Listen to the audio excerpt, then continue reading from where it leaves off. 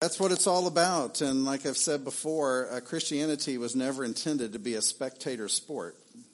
We've never been called to just sit and watch other people do ministry. It's actually something we're all called to be a part of. Just not everybody does it. Not everybody does what they're called to do or how they're wired to be. So it's frustrating, I'm sure, for the Lord. We started a series a couple weeks ago called Can You Back It Up? And what Tegan just shared with us really does go along with what we're going to be talking about today. We talked about 2 weeks ago that you should love the Lord your God with all your heart, soul, mind, and strength. So the theme was love God, love the Lord. And last week we talked about trusting the Lord with all that you are and all that you have, even when you can't see the end result, that you trust him anyway and just give him the benefit of the doubt. Today we're going to talk about a topic that I've never talked about in 27 years of ministry. I've never done a sermon on this topic before, which is odd. Probably because of the Southern Baptist upbringing that I got in the particular church I was at, that there was like as I'll talk about, there's a good side and a bad side to this topic, and I didn't always get the good side. What we're going to be talking about today is fear of the Lord. Fear the Lord is the phrase. And I remembered when God first started talking to me about this topic, fear of the Lord, I remember the verse in Proverbs 1:7 that said something to the effect of, fear of the Lord is the beginning of knowledge, but fools despise wisdom. So if you think about that, fear of the Lord is the beginning of knowledge. And so now, in essence, if we are a church, and I know this sounds a little bit harsh, but I don't mean it to sound harsh unless it steps on your toes and it's effective. And in that case, I meant it. If fear is the beginning of knowledge, and we are a people today that don't have an adequate amount of fear of the Lord or a healthy fear of the Lord, doesn't that imply that the church is filled with ignorant people? If we don't have a healthy fear of the Lord, aren't we kind of dumb?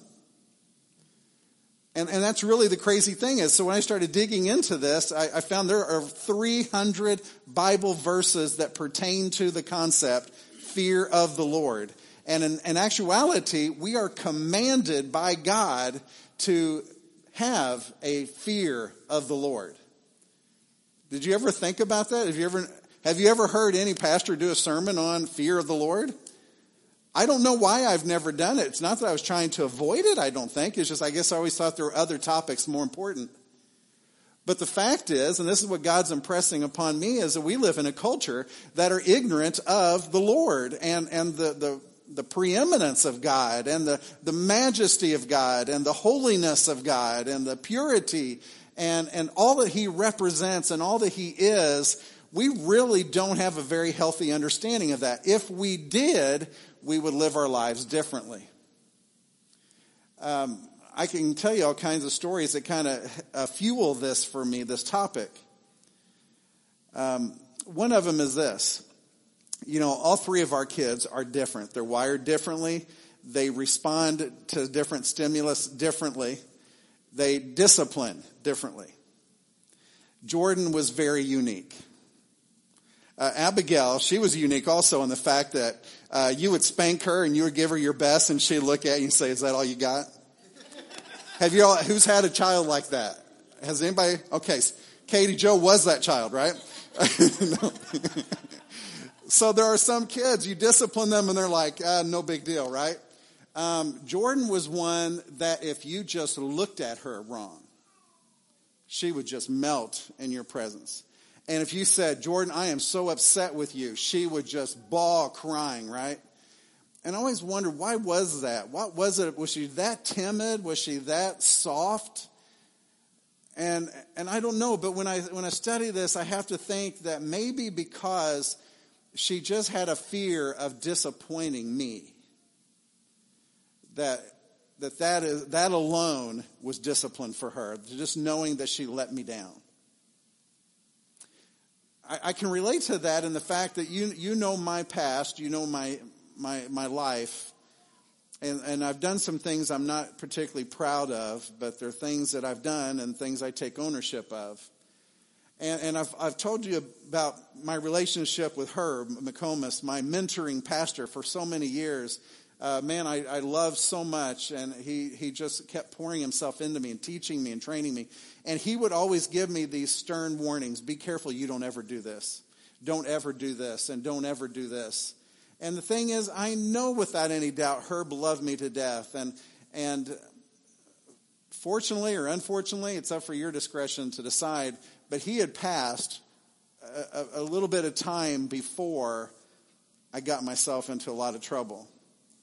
And I remember shortly after doing that and then processing the damage that I'd created and the people I'd hurt, I remember reflecting on that personally, thinking if Herb knew what I did, he would have been so disappointed with me. And that right there was huge in my discovery process. I really believe that if people today had a healthy fear of the Lord and really respected him for who he is and revered him for what he represents, I don't think they would sin so openly. And I've got lots of verses here I want to share with you on this. But first I want to start with this phrase, or with this concept, that fear of God is actually commanded by God. In Deuteronomy 10:12 it says, "And now, O Israel, what does the Lord your God ask of you?" He asks you 4 things of you. These all 4 tie together, and it ties in what Tegan just shared with us. The first one is this: to fear the Lord your God. That's the first thing that the Lord asks of us. Fear the Lord our God. Secondly, to walk in all of his ways. That means to shun evil, to avoid sin to all cost, and to live a life that's worthy of the calling and the redemption that Jesus gave us, to live a life that pleases and honors him and is in complete and total contrast to the ways of the world. He asks us to walk in all of his ways. The third one, which we talked about in week 1, is to love him. He wants us to love him with all of our heart, soul, mind, and strength. Very important. And the fourth one is to serve the Lord with all of our heart, soul, mind, and strength. So you put it all together. What does the Lord command us? What does he ask of us? He wants us to be in reverential fear of him. He wants us to walk in his ways as a result of that fear. He wants us to love him, because even in the midst of this type of fear, he is approachable and loving as a heavenly Father should be. And he wants us to serve him. He wants us to do things for him, because here's the bottom line. And we're going to talk about this verse a little bit later. But Jesus said in Matthew 10:28, I believe he said, "Do not fear man who has the ability to take your physical life from you, but rather fear the one who can take both your body and your soul." That's the one you should fear. You see, we're in a culture where we fear men. We fear each other. We fear what other people think. And that's not the way it's supposed to be. But we do it anyway. And what we do is we impose upon those people, knowing or sometimes just guessing at what their opinion of us is. And with that, we put a stipulation on that judgment, which also includes condemnation. In other words, if I feel like Nancy doesn't like me because I said something wrong, then I'm going to think to myself, Nancy hates me, and as a result, she doesn't want anything to do with me. She's judging me and condemning me all at the same time. But what Jesus would say is, don't be afraid of people and their opinions, because most of the time those opinions are aired and they're not actual. They're just imposed. Because we think to ourselves, if I was that person, that's what I would do to me, or that's what I would think. And so this is what we do. We go around in this world and we know that people don't like us, and people don't like some of the things we do, and we do things sometimes to hurt them. And so we know that they're judging us because of our Christian faith, but then we add on to it an element of condemnation. In other words, a punishment that they ascribe to us because they don't like us or what we have done. But God is the only one who has the ability to do both. He's the only one that has the calling and the ability to judge with complete and total accuracy as to the condition of your heart. And when he assesses a discipline to that, we know that he's holy, righteous, and just. And his discipline is perfect for the situation. He doesn't judge people differently according to the makeup of their skin or the amount of money they put in the offering plate or how many times they go to church. He disciplines correctly because his judgment is correct. And so we have to see God as this. We have to understand that because he knows our heart totally, perfectly well, he knows when our apology is sincere and when it's fake. He knows when our repentance is genuine. He knows when we're going to do it again. He knows that when we lie to him and say, God, I'm going to go to church tomorrow, but we know that we're not going to go. He knows that. And so he separates that. He separates our initiative from reality, from our best wishes to what we actually do. He's so perfect in this because of his holiness. In Joshua 24:14, it says, now fear the Lord and serve him with all your faithfulness. Throw away the gods your forefathers worshipped beyond the river and in Egypt, and serve the Lord. So again, if we highlight the things that he's commanding, fear the Lord, serve him, throw away your other gods, your idols, and serve the Lord. All of this is justified because of our reverential fear of him. Because we don't want to let him down. We don't want to face his judgment because his judgment will not be pleasant. And so here's the other part of this. God knows everything about you. He knows every thought you've ever had. Every thought that you didn't want him to know about, he knows them. He knows every inclination of your heart to do good or to do evil. He knows that about you. And because he knows that, his judgment is going to be based on the actual truth that's going on in your heart. Now, you all can pull the wool over my eyes almost every day. But remember, it takes an awful good thief to rob a thief, right? It takes an awful good liar to lie to a liar. I'm not as gullible as you may think I am because I've been there. I probably used the same excuses you have before.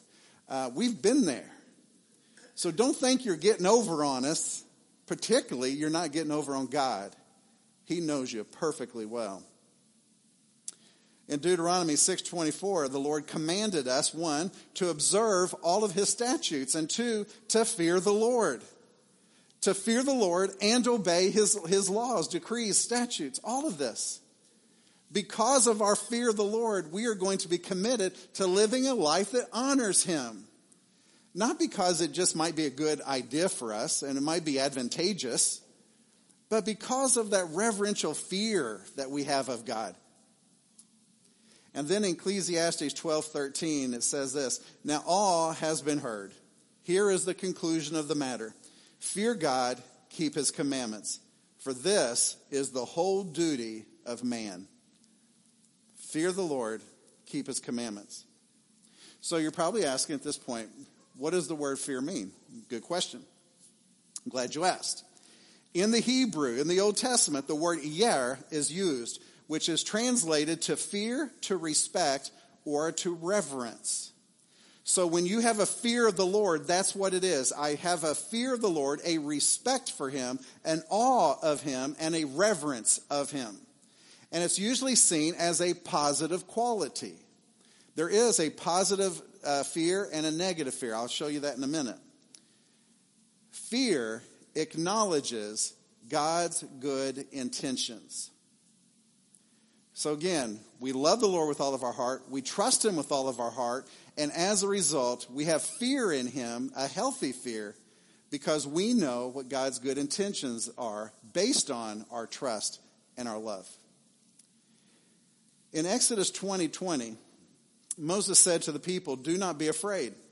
God has come to test you so that the fear of God will be with you to keep you from sinning. Moses makes it very clear. The reason we fear the Lord is because that fear will keep us from sinning. Just like it kept Jordan when she was little. She's not little anymore. But when she was little, she was afraid of hurting me. She was afraid of what I would say. So she avoided sin because she didn't want to let her dad down. And just like I didn't want to sin because I knew it would let Herb down, all of us should look at God and say, God, I don't want to let you down. I don't want your displeasure. I don't want you to have to discipline me. I want to live a life that you're pleased with, not displeased. In Proverbs 2:1 and verses 5 through 6, it says that if you accept my words and store up my commands within you, then you will understand the fear of the Lord and find the knowledge of God. For the Lord gives wisdom from his mouth, and from his mouth come knowledge and understanding. The Lord gives wisdom, and from his mouth come knowledge and understanding. Again, based in the fear that we have for him. In the Greek, in the New Testament, the Greek word phobos is used, which we get the word phobia. Phobia is a fear of this or that, right? It is called a reverential fear that we have. Now, this is where it gets really good. This is not a mere fear of his power or of his righteous retribution, but a wholesome dread of displeasing our God. This comes out of the Vine's Expository Dictionary. This is their definition. So a wholesome dread of displeasing him. You know, I wish I could say that things don't bother me, but everything bothers me. When somebody lies to me, it bothers me. I think it bothers Paige more than me. She has a higher standard that I'm like used to it because I was a salesman. So I like expect people to lie to me. But she's like, no tolerance. There's no lie that I will tolerate, right? But that's true. Something about lying, it hurts me. It hurts me because my comeback is, why would you have to lie to me? I'm a nobody. I'm just the pastor. You know, why can't you just be honest with me and tell me what you think? It's okay. You know, just be honest. Don't lie because I'll probably find out you lied. Like the time Henry was supposed to help with the worship service in Kentucky, and he didn't show up for church. And so I talked to him later, and I said, where were you at? Oh, I'm sorry, man, I just overslept. Overslept in a jail cell because you were out drinking the night before, outran the police on your motorcycle, got arrested, and spent the night in jail. Don't lie to me. It was in the paper. You know? Why? I don't understand it. But wouldn't it be nice if people just had a respect for you? And just said, you know, out of respect, I'm not going to pull your leg. I'm just going to tell you the truth. I don't like your preaching. You know, love you, but I don't like the way you preach. You talk too long, whatever. But you don't have to lie about it. There is a negative fear and a positive fear. Here's an example of negative fear. This is where you fear punishment. And you don't have to fear punishment from me, so you don't need to lie to me. In Matthew 25:25, Jesus told the story, a parable of the master that gave a certain amount of talents to 3 of his employees. And when he returned, the one person said to him, and you'll remember this, he said, Master, I knew that you were a hard man, harvesting where you have not sown and gathering where you have not scattered seed. And so I was afraid, and I went out and I hid your talent in the ground. See, here is what belongs to you. And the master said, you wicked and lazy servant. Never out of fear of God should we do or not do something just because we're afraid of retribution or some kind of a reaction from God that we're not expecting. No, never from God. He is the most loving body you will ever encounter in this world. You don't ever have to avoid God and be afraid of him in that manner. There are several examples of positive fear. This is the fear of displeasing God. I shared a couple of them with you. To go along with those stories, I have a couple verses. In 1 John 4:18, it says, there is no fear in love, but perfect love drives out fear, because fear has to do with punishment. The one who fears is not made perfect in love.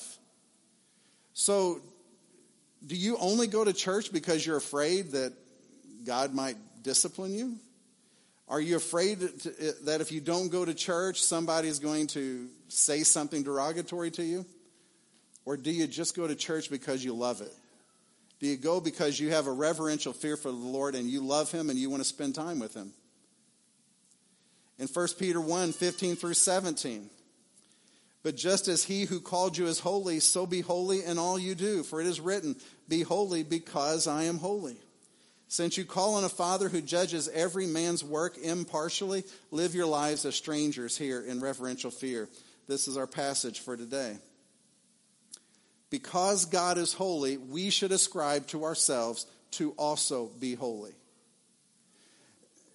Here's the problem that we have with this. Because God is so holy, because he is so perfectly pure, we do not have access to him. In Exodus 33:20, Moses wanted to see the face of God, and God's like, sorry, pal, can't happen. No man can see my face and live. But I tell you what, we'll work out a deal. I'll shove you in the cleft of the rock, and as my glory passes behind you, you'll be able to see the tailwind of my glory. And Moses says, I'll take what I can get. And it was enough to radically change that man. But none of us can see his face and live. Moses was the closest. He talked to God as a man talks to another man, the scriptures say. But for us, there's a complete and total separation. We don't have access to God. And that's why Jesus had to come die on the cross to give us access. Just like Roger said a few minutes ago in the communion meditation. Because of the Lamb, the perfect Lamb, we have access to God. We can come to him now and not be terrified of retribution. Now, we also know that even though we've been cleansed by the blood of the Lamb, we've been baptized into the faith, baptized into this relationship, we know we're still going to make mistakes. But here's the problem. Here's the danger. When we willingly sin and willingly disregard the things of God, knowing that he will disapprove of this or that, but we're going to do it anyway because nobody's going to tell me what to do. Read the story of Adam and Eve. God told Eve, don't touch this tree. That is for me. I don't want you to know what this represents. Just stay away from it. And she's like, nobody's going to tell me I can't eat that fruit. So the devil talks into it. He undergirds God's truth by confusion. And she eats the apple, and now she has been completely deceived. You don't want to be that way. You don't want to willingly push the limits with God. In Hebrews 10, 26 through 31, it says this. If we deliberately keep on sinning after we have received the knowledge of the truth, no sacrifice for sins is left, but only a fearful expectation of judgment and of raging fire that will consume the enemies of God. Anyone who rejected the law of Moses died without mercy on the testimony of 2 or 3 witnesses. How much more severely do you think a man deserves to be punished who has trampled the Son of God underfoot, who has treated as an unholy thing the blood of the covenant that sanctified him, and who has insulted the Spirit of grace? You don't want to go about just willfully, knowingly, and blatantly disregardingly sin against the Lord. You just don't want to be there. We probably all have done it. But I'm telling you that if we have a healthy, reverential fear of who God is and what he's capable of doing, I assure you, you won't want to do those things. You will think twice and you will say, it's not worth the cost. I don't want to separate myself from God any further. I don't want to end up surrounded by flames. I don't want to live a life that is contrary to his wishes for my life. I just want to live a life that honors him, glorifies him, and pleases him. He calls us to be holy because he's holy. And that's the only way we can interact with him. In closing, let me just throw a couple more verses out there to you. Isaiah 8:13 says, the Lord Almighty is the one you are to regard as holy. He is the one you are to fear. He is the one you are to dread. In Matthew 10:28, do not be afraid of those who kill the body but cannot kill the soul. Rather be afraid of the one who can destroy both soul and body in hell.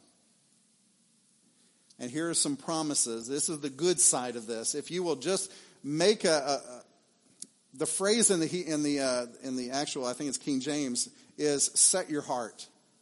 You have to set your heart on the things that are godly, the things that are glorious, the things that will head you the right direction. So these are why you should set your heart on pleasing God by being reverentially fearful of him. In Psalm 31:19 it says, how great is your goodness, which you have stored up for those who fear you, which you bestow in the sight of men and on those who take refuge in you. In Luke 1:50 it says, his mercy extends to those who fear him from generation to generation. And in Acts 10:35, God accepts men from every nation who fear him and do what is right. And the very last verse I want to leave you with comes out of Acts 9:31. Because I think there is a direct correlation between the church today and this concept that I've just described to you over the last several minutes. In Acts 9:31 it says this, the church, it mentions several churches, but the church enjoyed a time of peace. It was strengthened and encouraged by the Holy Spirit. It grew in numbers, and they lived, this is an ongoing verb, they constantly were living in the fear of the Lord. I believe a church that has a healthy fear of the Lord is a church that's not going to get messed up in sinful attitudes, sinful behaviors, and all that kind of stuff, that nonsense. I believe a church who has a healthy, reverential fear of the Lord is a church that's going to worship till they can't worship anymore. And that's another thing. How can we dare sit during worship time on our hands and not sing and act like we're bored to death? We're talking about the God who created the universe, the God who breathed life into you, the God who brought your spouse into you back when you liked them, the God who gave you the children before they started misbehaving, the God who puts food on your table. This God is the one that we worship today, and so many people stand and worship like, oh my gosh, would they please get on to the end of the sermon? You know, would they please quit? They're drying me up here. How can we be like that? How could we possibly be like that? When it comes to service, we're like, don't ask me for my time again.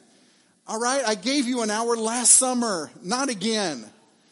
I gave you an extra $10 for faith promises. Quit asking for money. Why do we act like that when we're talking about the God who has breathed life into us and who can revive us and sustain us and bless us? But if we would just have a healthy fear of the Lord, I really believe God would bless us abundantly. But we have to give up the willful sinning that we constantly embrace, that we constantly turn our backs to and overlook just so we don't make people comfortable. That's my story, and I'm sticking to it. Let's pray. Gracious Father, we do love you, but we need to back it up. We do trust you, but again, we need to back it up. And Father, perhaps we haven't really thought about having a healthy fear of you. But Lord, it's time that we started backing that up too. We repent of our sin with a genuine, passionate heart. We are truthfully sorry that we have offended you, that we have sinned against heaven and against you and against our family. We are sorry, Lord, that we haven't loved you with our whole heart. We're sorry for lying and making up excuses as to why we can't worship you the way you deserve, or why we can't make it to church, or why we can't give like you have blessed us. Father, we're genuinely sorry. We're going to quit this. We're going to start having a healthy fear of you because we don't want to disappoint you with our lives. And not only that, Lord, but the people that we witness to are not going to buy what we're selling if we're not completely sold out for Jesus. Lord, please forgive our sins, heal our wounds, heal our land. In Jesus we pray. Amen.